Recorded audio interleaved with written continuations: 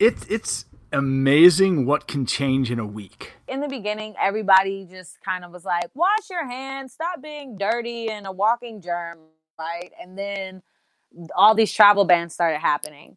And then a week later, it was like, okay, you're on lockdown.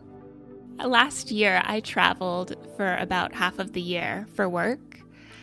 And at the end of the year, I told my husband, I was like, that was fun, but it was a little much. I would like a little less travel. And my wish has come true. No, everyone's bored enough to try that thing that they've always wanted to try, but haven't had a chance. So it's go time for the world right now, This sounds ridiculous, but I feel like I've rediscovered physical books. It's a lot of pajamas.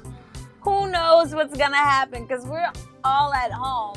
I am kind of happy just not seeing anyone. It's kind of just nice being around family. I mean, we hadn't seen family for over 6 months, so enjoying all of that, enjoying taking time to bake bread and do yoga and sit in the garden and kind of enjoy the slower things in life, I think has been really good, to be honest. It's like, me and my sister spent 2 hours in the grocery store, and we were like, why are we still here? We're like, because this has been our only outing the whole week. Like, and it's just like, gosh, we took going to the grocery store for granted.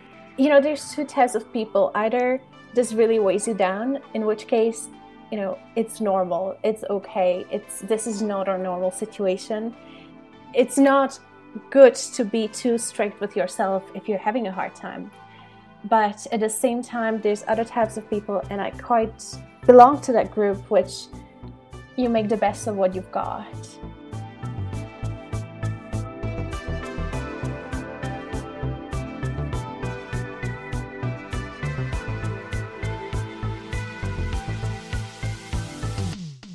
Alpaca Pals, hello. I hope all of you are doing as well as is possible in times like these. Here in Toronto, I am on week 7 of social distancing. It's officially day 59. I have had a lot of time to think about travel. Global travelers, including influencers and writers whose careers revolve around travel, have all been grounded. And I'll admit, at first, when COVID-19 took hold, I figured that the lockdown would be temporary. I don't think I was alone in this assumption. But of course, it's become more obvious that this will likely be ongoing, and it's going to have lasting impacts on travelers and on the travel industry. So I wanted to get in touch with travelers from around the world to hear about their experiences, to try to understand the challenges that travelers and travel industry folks are facing, and to hear what they expect travel might be like post-lockdown. I talked with travelers from the UK, Hong Kong, the US, Europe, and Canada. We're going to hear about how they repatriated, what the lockdown looks like in their current locations, what they've been doing with their lockdown time, and what they expect for the future of travel.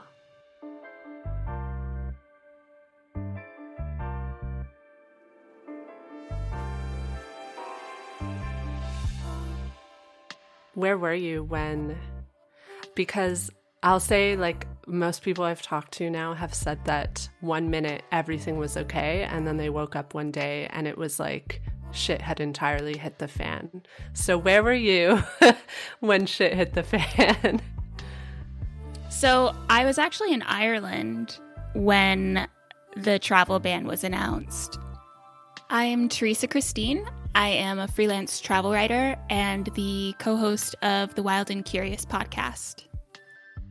Once we got to Ireland, the first couple of days we were in Belfast, and it was quickly, everyone was talking about it.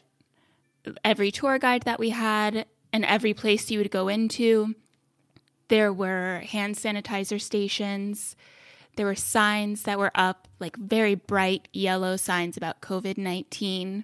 By, I guess it was Wednesday the 11th, that's when Trump announced this travel ban, and it was kind of like, okay, this is a very bad situation. But that last day when we were in Dublin, our tour guide was like, guys, they're closing stuff.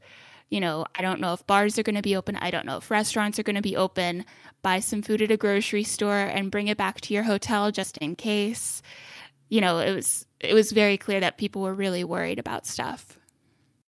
So at the time, I had literally just got from Trinidad Carnival, and I had a week in between, and I came back from Trinidad Carnival sick. This is Martinique Lewis. She's a travel content creator and travel consultant. And I didn't necessarily think anything of it because I'm like, it's Trinidad Carnival. I'm coming from a hot climate back to the cold. Like, I'm just sick. So I thought nothing of it. So I got better. I came back the next Monday. And then Tuesday, they were like, we're not working we're not working until now March. And then we were like, okay, until April. And I was like, well, it doesn't matter because I'm about to leave anyways. And I was going for 3 weeks. So I had my friend's wedding in the UK. Then I was going from the UK, South England, back up to London for like a day. Then I had a press trip to Palma, Spain. And then I came back for 2 days and I was doing this guest lecture at the University of Surrey for like 4 days. And then I was coming back to America for like a week. Then I was going to Mauritius in Africa. From there, I was supposed to go on a press trip to the Faroe Islands and then from there to Jamaica. So my whole world came crashing down because this is 6 trips all of a sudden in 6 days that have been canceled. So my name is Nicoletta. I'm currently in Madrid, Spain. I'm from Slovakia, raised in Austria, have family in both places, so sort of connected to all three.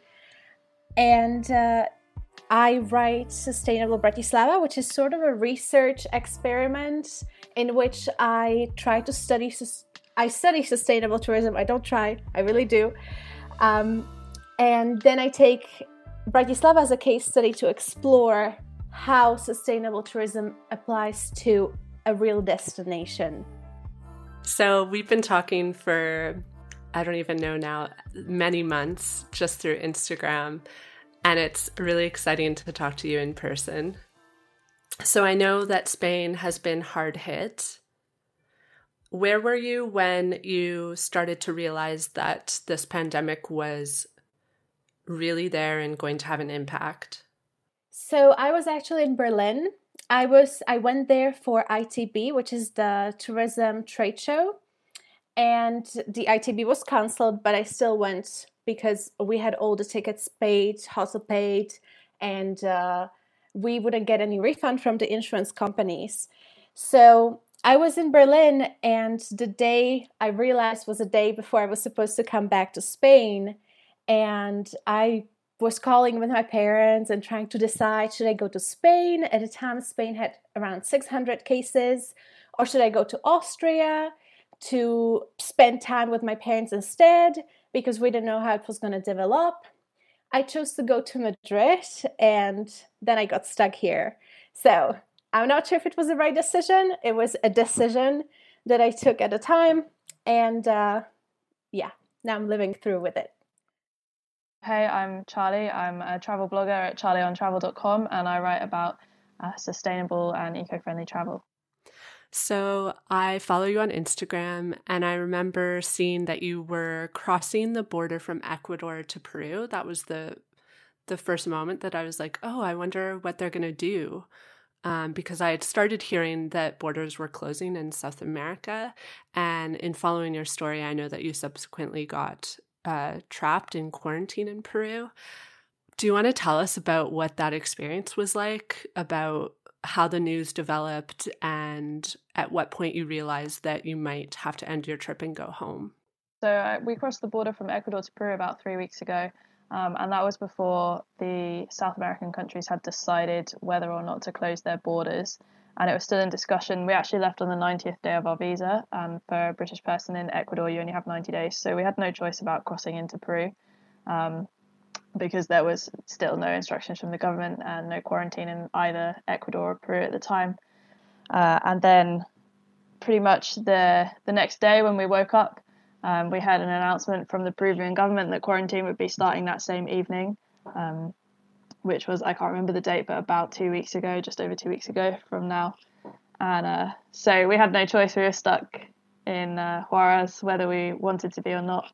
And the quarantine was initially just 14 days in Peru, but it was extended another 12 days when that 14 days ended. So we spent just over 2 weeks stuck in Juarez, not moving anywhere.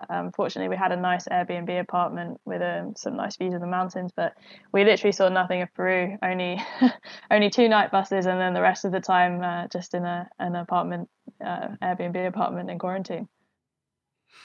And how were locals treating foreigners? I guess you wouldn't have had that much interaction aside from going to the grocery store, but if you can share like any experiences based on that. It was an interesting situation because when we first crossed over before the quarantine, everyone was really super friendly and great. And then as soon as the lockdown was put in place, mostly it seems like locals were quite concerned about the fact that we were foreign. All of a sudden, even though, it was only like 24 hours difference or 48 hours difference, and just generally gave you like a really wide berth, a much wider berth on the streets than they would give each other, which I suppose is completely legitimate. Like if they were concerned we might have flown over from Europe recently, which is an entire possibility, then maybe that would seem like a valid reason for concern. My partner and I, we'd been traveling already for 6 months in South America, so actually we'd only been in Colombia and Ecuador beforehand. But otherwise, our Airbnb host was the most gracious and amazing person ever. He was just really friendly and helpful the whole time, sent us updated rules from the Peruvian government with an English translation, because sometimes the Spanish news sources are quite difficult to understand if your Spanish isn't fluent. So that was really helpful for us. And actually at the end of the 14 days, the initial 14 days when the extension was added, he said that we were welcome to stay in the apartment for free for as long as the quarantine continued in Peru. Hello, everyone. My name is Kevin Wager. I write for the family adventure travel website wanderingwaggers.com. I'm based out of Toronto, Ontario. So I'm going to dive right in. You and your entire family were in Egypt when shit hit the fan. I know. So tell us about before you left for the trip, if you were concerned at all, how aware you were, and if you had thought about the fact that you might need to cut the trip early. Is that something that crossed your mind before you guys departed for the trip? When we left, I should say, for a trip to Egypt, there was talk about some things happening in China and moving to Italy a little bit, but there wasn't a lot of information on exactly what was happening, how bad the spread was, how infectious it was. So we decided that we were going to continue with our trip and then, deal with things as they progressed while we were there. And while we were there, there wasn't really a lot of information. We surely didn't see a lot of isolation while we were there. Egypt did shut the schools down while we were there, but that was about the only reaction that we had heard of. And so were you there? You left early. So how did it all unravel? Like, did the government tell you that you should come home early? Did you just decide yourself to come home early? How did that all pan out? What happened was, it all happened on about a 6-hour drive from Luxor to the town of Hurghada on the edge of the Red Sea. We were on the drive, and there wasn't a lot of cell service while we were there. But as we got close to town, our phones started to ring, and we checked the messages and it said, hey, check the news wires, and there's a big announcement coming from the Canadian Prime Minister, and there's a big announcement coming from the Egyptian president within just a couple of hours of each other. So the first one we heard was the Canadian one, which is you should start thinking about coming home. So we looked at our timeline. We said, okay, we've got 6 or 7 more days in the country. How serious do we need to take this? So we contacted the company that we were working with while we were over there. It's a company called Travel Line Egypt, and said, hey, based on this information, we should maybe make some, plan Bs in the off chance that we got to bug out of here. And they were really good about it and started looking at some information. And then a couple of hours later, the announcement came from the Egyptian prime minister, which said, in 48 hours, we will be shutting down all airspace within the country. And that was our notice that said, well, it doesn't matter what Canada's saying. We got to get the hell out of here. We just got an email one morning. We happened to wake up at 7:30 on a Saturday morning. I checked my email around 8 a.m. just by coincidence, and had an email from the Foreign Office telling us that at 10:30 that morning we needed to get on a bus to Lima because they were going to repatriate us, and that there would be a flight out for us. They couldn't give us any details about, the flight number, the flight time, where it would be flying to, just that there would be a flight going UK bound, and it would be in the next couple of days that we'd be on. I mean, my partner and I, one of the reasons that we just got on the flight as we were told to, was thinking that the situation could easily go on 3 to 6 months, that no one has any kind of definite timescale on it.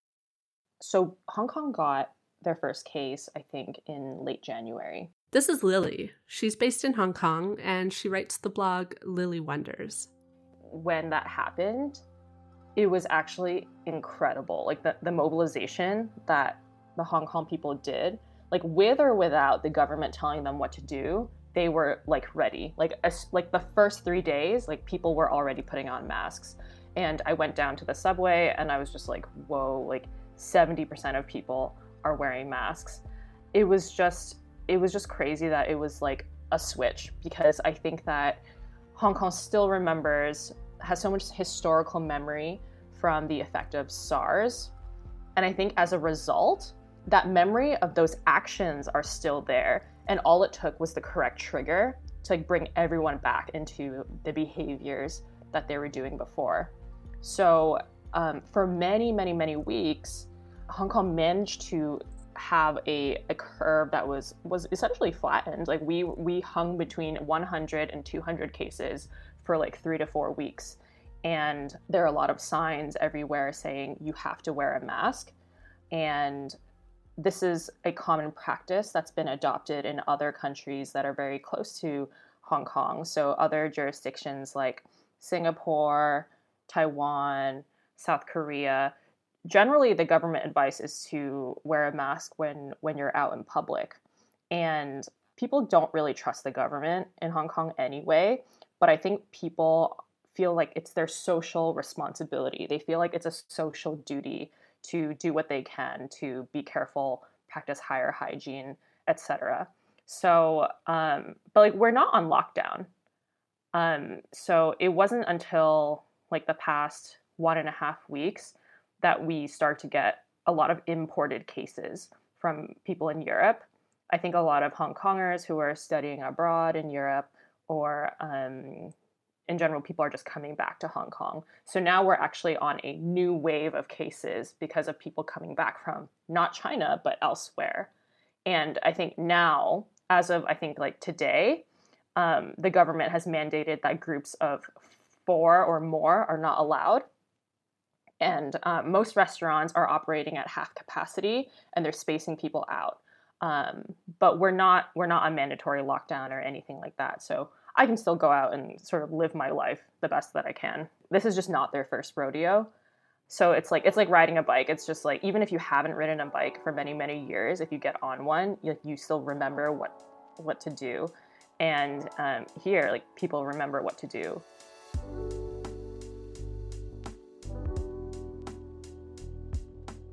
And what can you describe your life right now?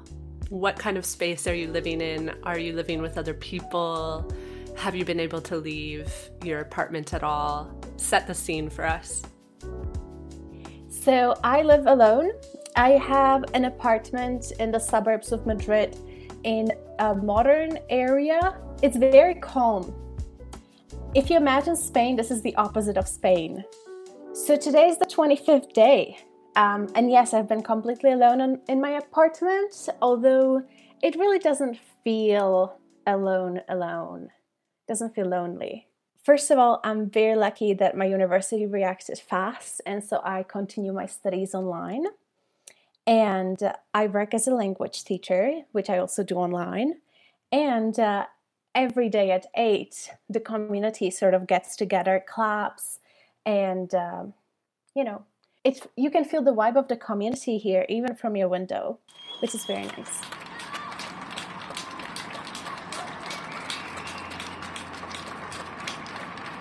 So I live on the 10th floor, and there's no balcony, which is my biggest regret. I really wish I could at least feel the wind, but open window is the only thing.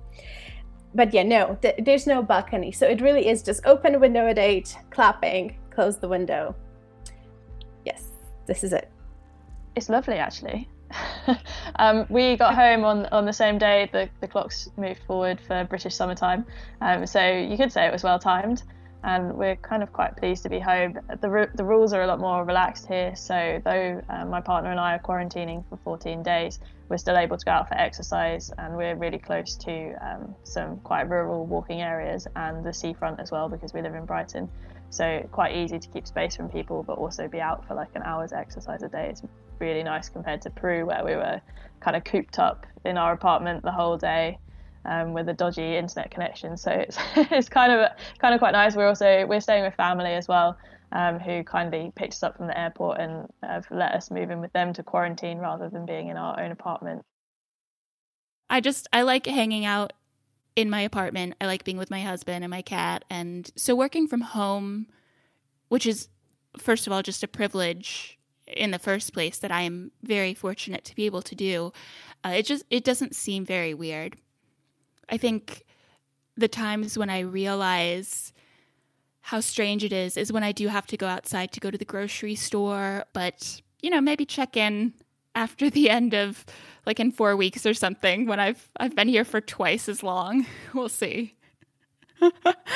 Obviously, I haven't been isolating, so I've been able to leave the house occasionally for groceries, and so it's been like a slow progression, and really my only point of reference is the grocery store. So it's like, how is the grocery store going to be different every time I go? And it started with like one bottle of hand sanitizer at the front, which turned into like stickers on the floor telling you where to stand in line, which turned into like these plexiglass screens between you and the teller. It's just like progressively become more and more intense. It really, really, people stopped going places when they announced that they're going to fine us, and that we have Guardia Civil, which is the army, making sure that everybody's really following the rules. A lot of people here are living with big groups of families in very confined spaces. But like for me personally, because I live alone, and like I don't even have to like look at my delivery guy. And like, he'll knock the door and I'll just be like, just leave it there. And then he'll be like, okay. and it's just like, for me, I think it's been a great source of just like reflection and spending time by myself. And it's actually okay. And it's doing great for the environment, right? It's doing great things for the environment. Like the pollution is less. So how has it been being in your house all the time so far?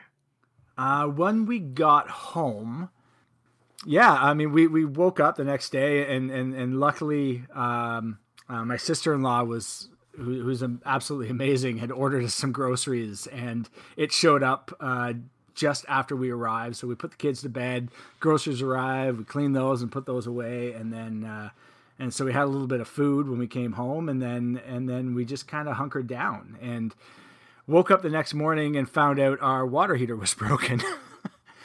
And which sucks when you realize that you've got another 13 days of isolation ahead of you. And then today I just left the house for it was day 15, and left the house for the very first time since we got home. And it was a surreal, weird experience heading to the hardware store to buy a water heater. And it was, I hadn't really seen how the world was working after locking myself in my house for so long, and then kind of seeing the the spaces in line where people are standing 6 feet apart, and you go to turn down an aisle in the hardware store, and then there's somebody else at the other end of the aisle, and you both look at each other and say, okay, which one of us is going to turn around and take another aisle? because you don't want two people down the same aisle in a hardware store. So it was a mind trip.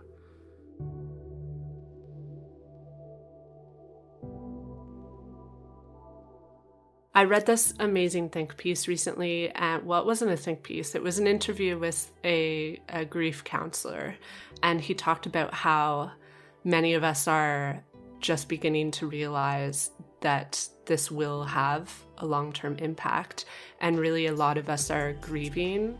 We're grieving the fact that our lives as we knew them will likely not return in exactly the same way. And it's also, he mentioned, and this is a bit dark, but I think it's important to acknowledge that a lot of lives are going to be lost. And so we're almost going into a state of advanced grieving. We're grieving what's about to come, which is really, I've realized, and I'm doing it right now. I'm talking with someone I've never spoken with before about this fact. And I think it's very scary, but like we're all united in a sense that we're all facing this at the same time collectively. And he talks about that too in this article, about how we're sort of in this like collective grief together as societies, as little bubbles of society around the world. Yeah, people have been using that term alone together a lot. And I've seen it, I guess, more used in, hey guys, we're having like a Zoom dance party or something. But I think the sentiment is the same, where we're all feeling very lonely, we're all feeling alone, we're all processing a lot of different emotions and feelings about what is happening, but it's all happening in our own little apartment or our house. So how have you been feeling with knowing that this is likely going to be lasting a long time? I think strangely, I feel like very safe. I've always felt really safe being in Hong Kong, and I'm still kind of, from a pandemic wise, I feel quite confident that Hong Kong will have it okay as long as people they stay vigilant. Being able to go to our parents' house, being able to see our grandparents. We can't see our grandparents because, just the fear of if we don't know if we do have it because we don't have any symptoms, even getting them affected. Like, it affects everybody, but it is making people be more aware and making people be honestly caring human beings. And I love that. At first, I was all right because I was busy. Then I had like a little crisis because I actually booked a flight. First, I was looking through the options of going home through repatriations because all direct flights were cancelled. I wasn't able to do that. And then I booked a commercial flight to Amsterdam, but they canceled it last minute.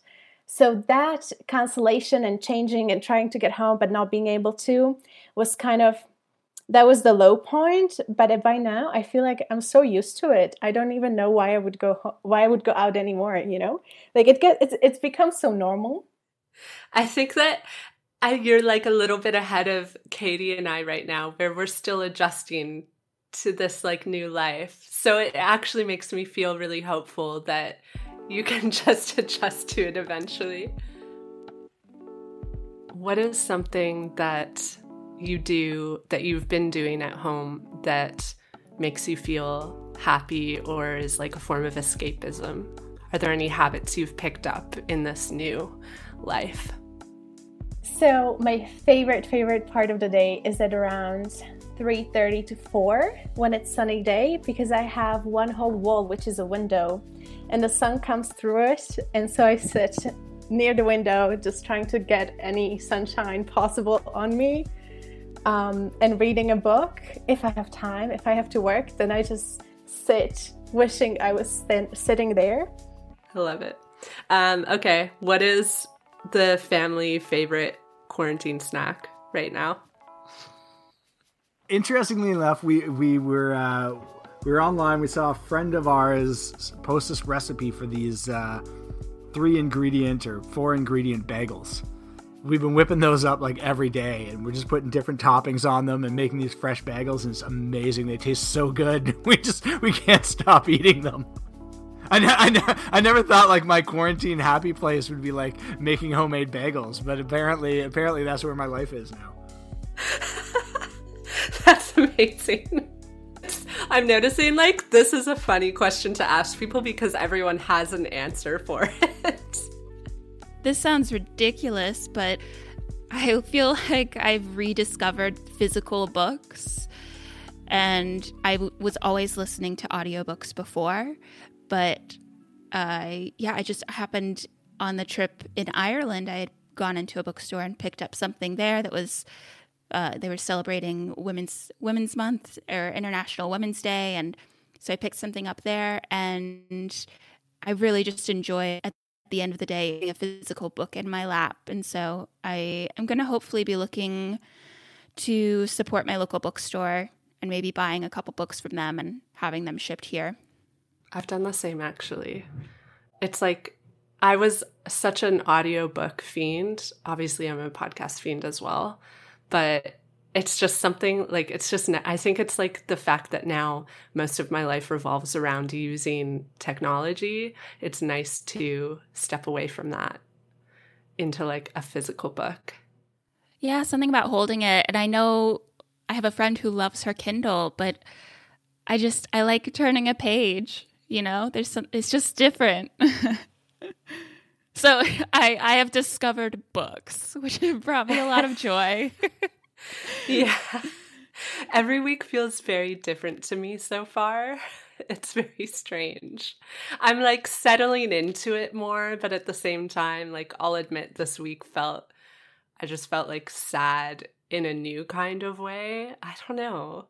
It's really interesting because it's so easy, and I'm doing the same. I'm working from home. Luckily, I work for an e-commerce company, so we were already like very well set up to work remote.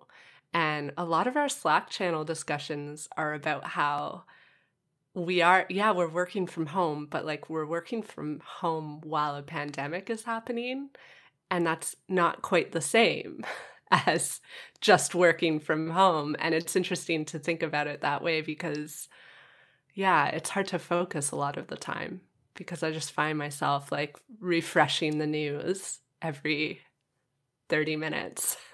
I totally hear you on that. I've actually had to kind of select a certain time of the day for maybe just 30 minutes where I consume news.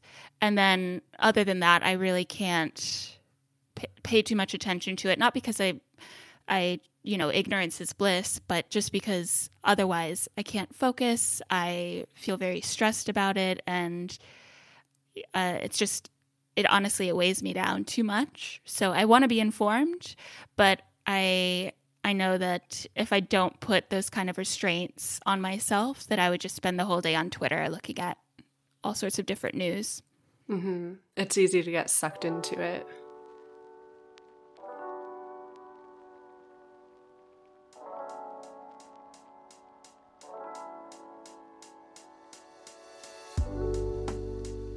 So obviously travel is on hold now, which I don't know about you, but it's felt a little heartbreaking to me. It's such a trivial thing to be upset about. I know that so many people right now are faced with real hardship. And so for me to sit here and be mourning the travel that has now been canceled for the next few months, I don't know, it feels very silly, but I also feel like it's important to just acknowledge that we do feel this way. And I'm actually hearing now that a lot of people are saying like international travel may be off the table for between 6 months and a year, which is scary to think about. So do you have any thoughts or like feelings about what travel will look like after this? It's obvious that the industry has been impacted, everything from small businesses to tourism boards to airlines. But how do you think we will rebuild after this? I'm mostly optimistic. I think people are going to come out of this really wanting to get away. The problem is that I think we're going to be coming out of this and a lot of people will not have the funds to do so because they have been let go or because they just, didn't have as much or any work during the pandemic. So I think that things might shift a little bit more towards local tourism So kind of exploring your own backyard. And I think that will be the first big step is people being a lot more aware of like what is around them. And for being in the United States, just exploring Los Angeles is a huge city. It's enormous. You can drive sometimes for an hour and a half and still be in the city of Los Angeles.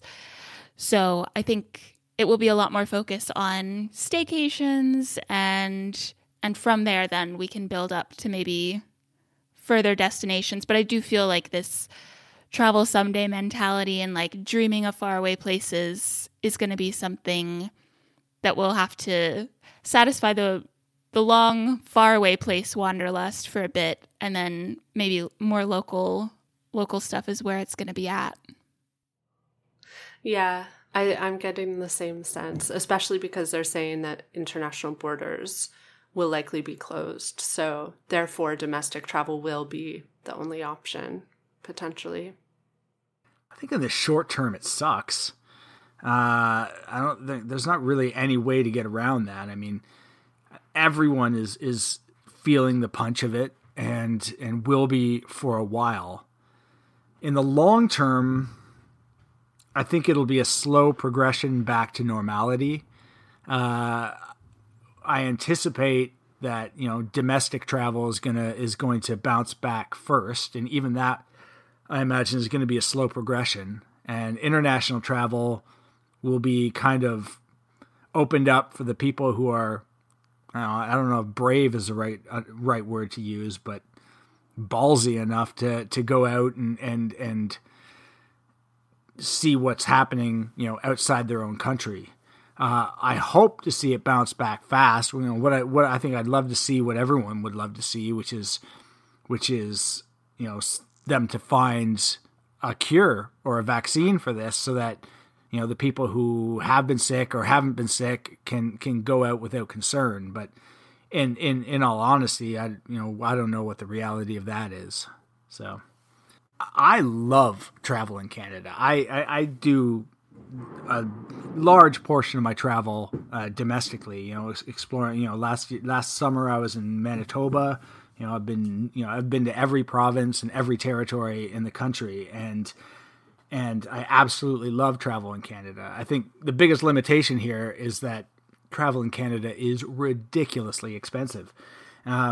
I've never been to a country where domestic flights are more expensive than international flights.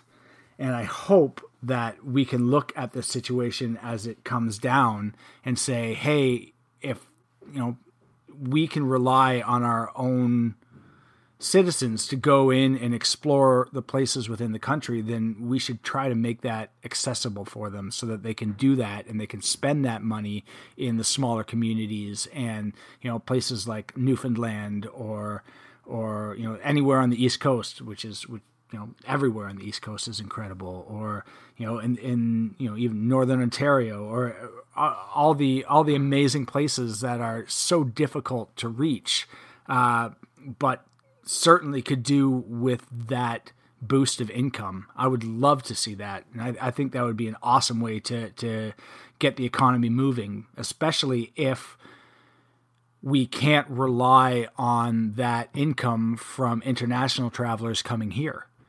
And, there's no other way to look at it and say that will be a financial hit for a lot of people, because, we take in a lot of international travelers from, whether it's the Americas or Asia or Europe, and very little of that money is going to be coming in. So unless we can figure out how to spread out the income that we have within the country, then it's going to be some lean times for a lot of people.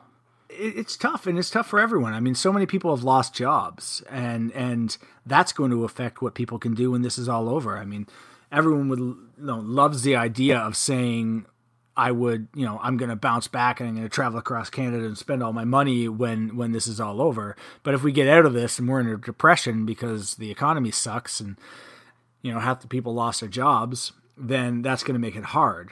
But I also recognize that the economy is like a trampoline, and it's going to bounce back, and it might take a couple of years for it to fully recover. But when it does, it's going to hit that normalcy again. Those restaurants are going to open, and the small towns are going to start seeing tourism again, and the airlines are going to start overcharging us again, and all the other amazing things that happen with travel, and that all the dirty cruise lines will be out there pumping their crap into the oceans again, and all that, and it's all the great and terrible things that make tourism so amazing. We're going to see them again. It just might take a while. And I think we all just need to hold strong and stand together and support your neighbors in order to make sure that we all make it through this as unscathed as possible. Actually, it's interesting. So we've asked this question to everyone that we've spoken to for this particular episode. And a lot of people do say that they think domestic travel will be the first to reemerge.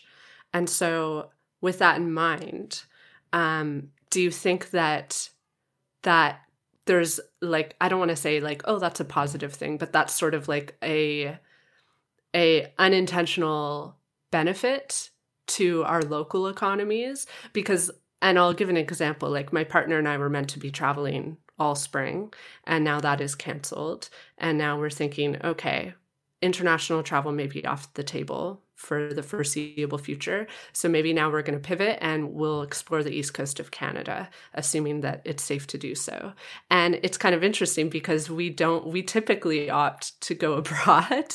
I'm like kind of embarrassed at how little we travel within Canada. So in a way, this is like forcing us to focus inward. And I actually think like that is a good thing. Whoever's watching the news is probably very terrified in terms of what's happening in the hospitality and tourism industry. We get numbers which are changing pretty much every day, and they are scary. Up to 75 million jobs in this tourism alone is in risk, and most of those people who have their jobs in risk have already lost them. We see UNWTO recently said we've lost 5 to 7 years of progress in tourism in terms of the numbers and the infrastructure that we had in place. So all of this makes it seem like tourism's gone. Aviation industry, all of this is just, they're really suffering. And yes, it's great for the environment and great for the climate, but we also need to think about the small communities that it impacts and about individuals and about other things. But for the future of the tourism industry, I remain quite positive because the industry is very resilient. Only in 20th century, we had so many things that could have potentially brought it down. Like we had the terrorist attacks, many of them in many countries. We had the 2008 crisis, insecurities, but tourism continues. And in fact, there's, like your last episode, it was very interesting about the dark tourism, where sometimes people really are attracted to danger. So even this danger element, which I'm not saying we have we are going to have big danger element after this is over, but even this little hint of danger, little hint of something unknown might actually spark interest in many travelers. So I do think that it's going to take a while for tourism to get back on its feet, and it's going to impact greatly small businesses. Bigger businesses, of course, have more liquidity, have more cash available to survive this. Small businesses might not. So to support them, really, if you can, and if you have a trip booked, don't cancel. Just postpone. I'm sure many businesses will be open to allowing you to choose a later date when this is over, because they need the money now. They need to, honestly, Spain, like, tourism is so huge here. I can't even, it's just the idea of empty streets, even though it's happening right now, it's still so hard to believe because it's just Madrid. How can this have ever happened? But it's happening. I just will say that I am really excited to see the recovery of the travel industry after this. And I would tell especially travel bloggers, industry people, all of that. Like, let's think about how we can all reshape and rebuild. We're all here to help each other, and think about the different people that you can hire, the different people who you can partner with to just get us back all on our feet.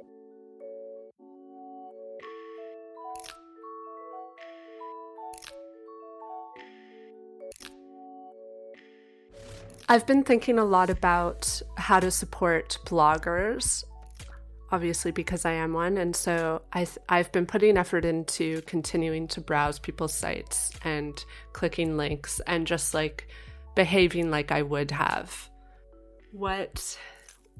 How are you feeling positive that like everything will just bounce back in a few months when people can get back to traveling, if we can get back to traveling? How do you feel about like the future of travel, but also about the industry of like bloggers and influencers and also like tourism agencies? Yeah, it's a really interesting one. My traffic's also taken a real nosedive since the situation. I think there's this odd feeling as well, as someone who predominantly writes about travel, that it feels really out of place and difficult to be writing about travel and positioning articles in a time like this. There still seems to be some engagement though of people needing the escapism of travel and planning for the future and thinking ahead of like, well, when this is all over, where am I going to go in the world kind of vibe. So I think there's some positivity to come from it as well. All travel industry people just saw the decline just go. It was like a slow falling building, and then when it hit hard. But I am optimistic that we will all bounce back. I'm so ready for recovery campaigns. I'm just like, this is going to be great. And one thing that I have been sending to people who I have authentic relationships with in either tourism board or a travel brand, I just told them, like, I'm not looking for any money from you. I just want to know how you need me to help post coronavirus, because you're going to need my help. I know this. And let's figure out a way to get people to your destinations once we can travel again. I also think it's a great opportunity for the travel blogging community, the travel influencer community to update their things, to create, new posts, to be updating any writing that they haven't done so they can get it out now. So when the time comes and people are looking to them for recommendations, all of their sites are up to date. I mean, I went through my site the other day and I'm thinking, oh my gosh, when's the last time you even added to this or changed things? Like, you really need to go and do it. And now we have the time, right? Like, we have nothing but time. So I'm like, use it to your advantage. And I understand that, it's hard to be productive when you're working from home. It's hard to be productive when you're looking at the same four walls every day, when you can't get on a plane and that's how you're used to living your life. But we have to come to a place where we're okay with our new normal and figure out a way through it together. I think it's great what I've seen just with everybody hopping on Zoom calls, with everybody, doing Instagram lives. I think it's been great the way we've been able to come together as a community, because everything is happening to all of us at the same time. This is the first time like celebrities and regular people, or celebrities and your average Joe, are going through the same exact thing. None of us can leave. So it causes all of us to be creative. And I just know afterwards, like, we'll literally all be happy again. We'll still see a boost in tourism go up. People will get their jobs back, and everybody's going to want to be out of the house. Even my grandmother is like, where are we going? And I'm just like, I know that's right, girl. Pack your bag and be ready, because as soon as they lift this, we're going somewhere. So yeah, I do believe that money will be injected back into the industry, and this will also cause us how to troubleshoot for times like this from now on. So many of us have had to change the way we do things, and so now we know that it can happen, and it will happen. And when it does happen, how we navigate through this. I always tell people, like, turn tragedy to triumph. There's a way to do it. Like, nobody said any of this was going to be easy, but the thing about it is we have the resources and tools to be able to go through this together. I love the community aspect of it all. I am ready to get out of the house, but like I tell people all the time, thank God we're not in the middle of a snowstorm, and if we need to just step outside on our front porch and walk around the block, we can do that. So there's still so many more advantages to being safe at home than to being stuck at home. And yeah, I see it as an opportunity. instead of something that is just completely horrible. Well, to end on a positive note, tell us about your cat and how your relationship with your cat has potentially changed now that you and your cat spend much more time together. I can speak from experience. I understand my cats so much better now. You know, he was actually, this was ridiculous. He was sick like maybe a week ago. So I had to take him to the vet. He was very, very ill. And the vet had changed the way that they did their services. So it was like drop-off service. So you would pull into the parking lot and call them, and someone would come out and pick up your pet and then go back in, and then the vet would call you and talk about the issues. But it just felt like you know, one of those drive-in restaurants or something where people are, you know, on roller skates and they're like dropping off dogs and stuff. It was ridiculous. I'm very happy that they were able to pivot and like make it work. But it's been wonderful being home, and honestly, it's been a chance to see that he actually does just sleep all day. That's all he does. I thought maybe he was more active, but he just sleeps in various places.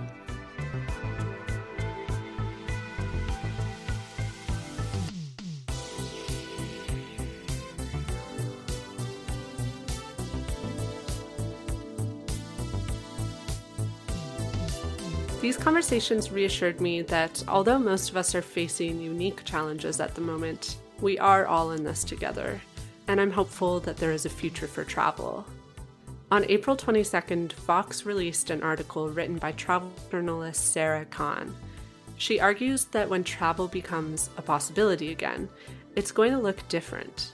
We can't fully predict the future because the situation is always evolving, but here are some points that Sarah makes that I think are worth noting.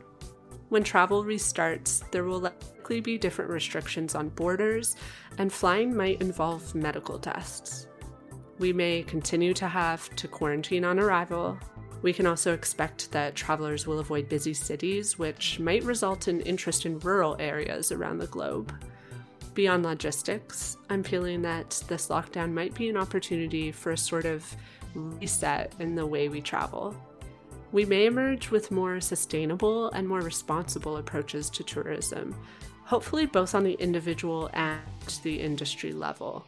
We might see more travelers embracing slow travel, since border crossings will be more challenging. One thing is certain. Right now, we have the time to take a break from globetrotting and to think about how, when we go back to it, we can travel better. So right now, let's take this break to appreciate the adventures we've been privileged to have and think about how we can use this privilege to do good in the future. Alpaca Pals, right now we have to stay home, but don't worry. We will all get to alpaca our bags again soon. Hopefully sometime soon.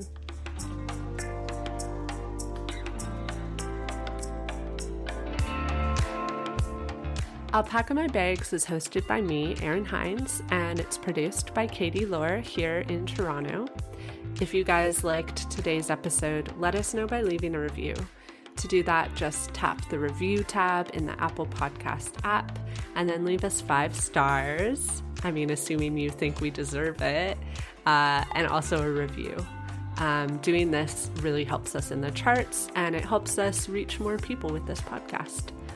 So if you want to find us, just head to Instagram or Twitter and look up at Alpaca My Bags Pod, and feel free to reach out and say hi, because we love hearing from you alpaca pals.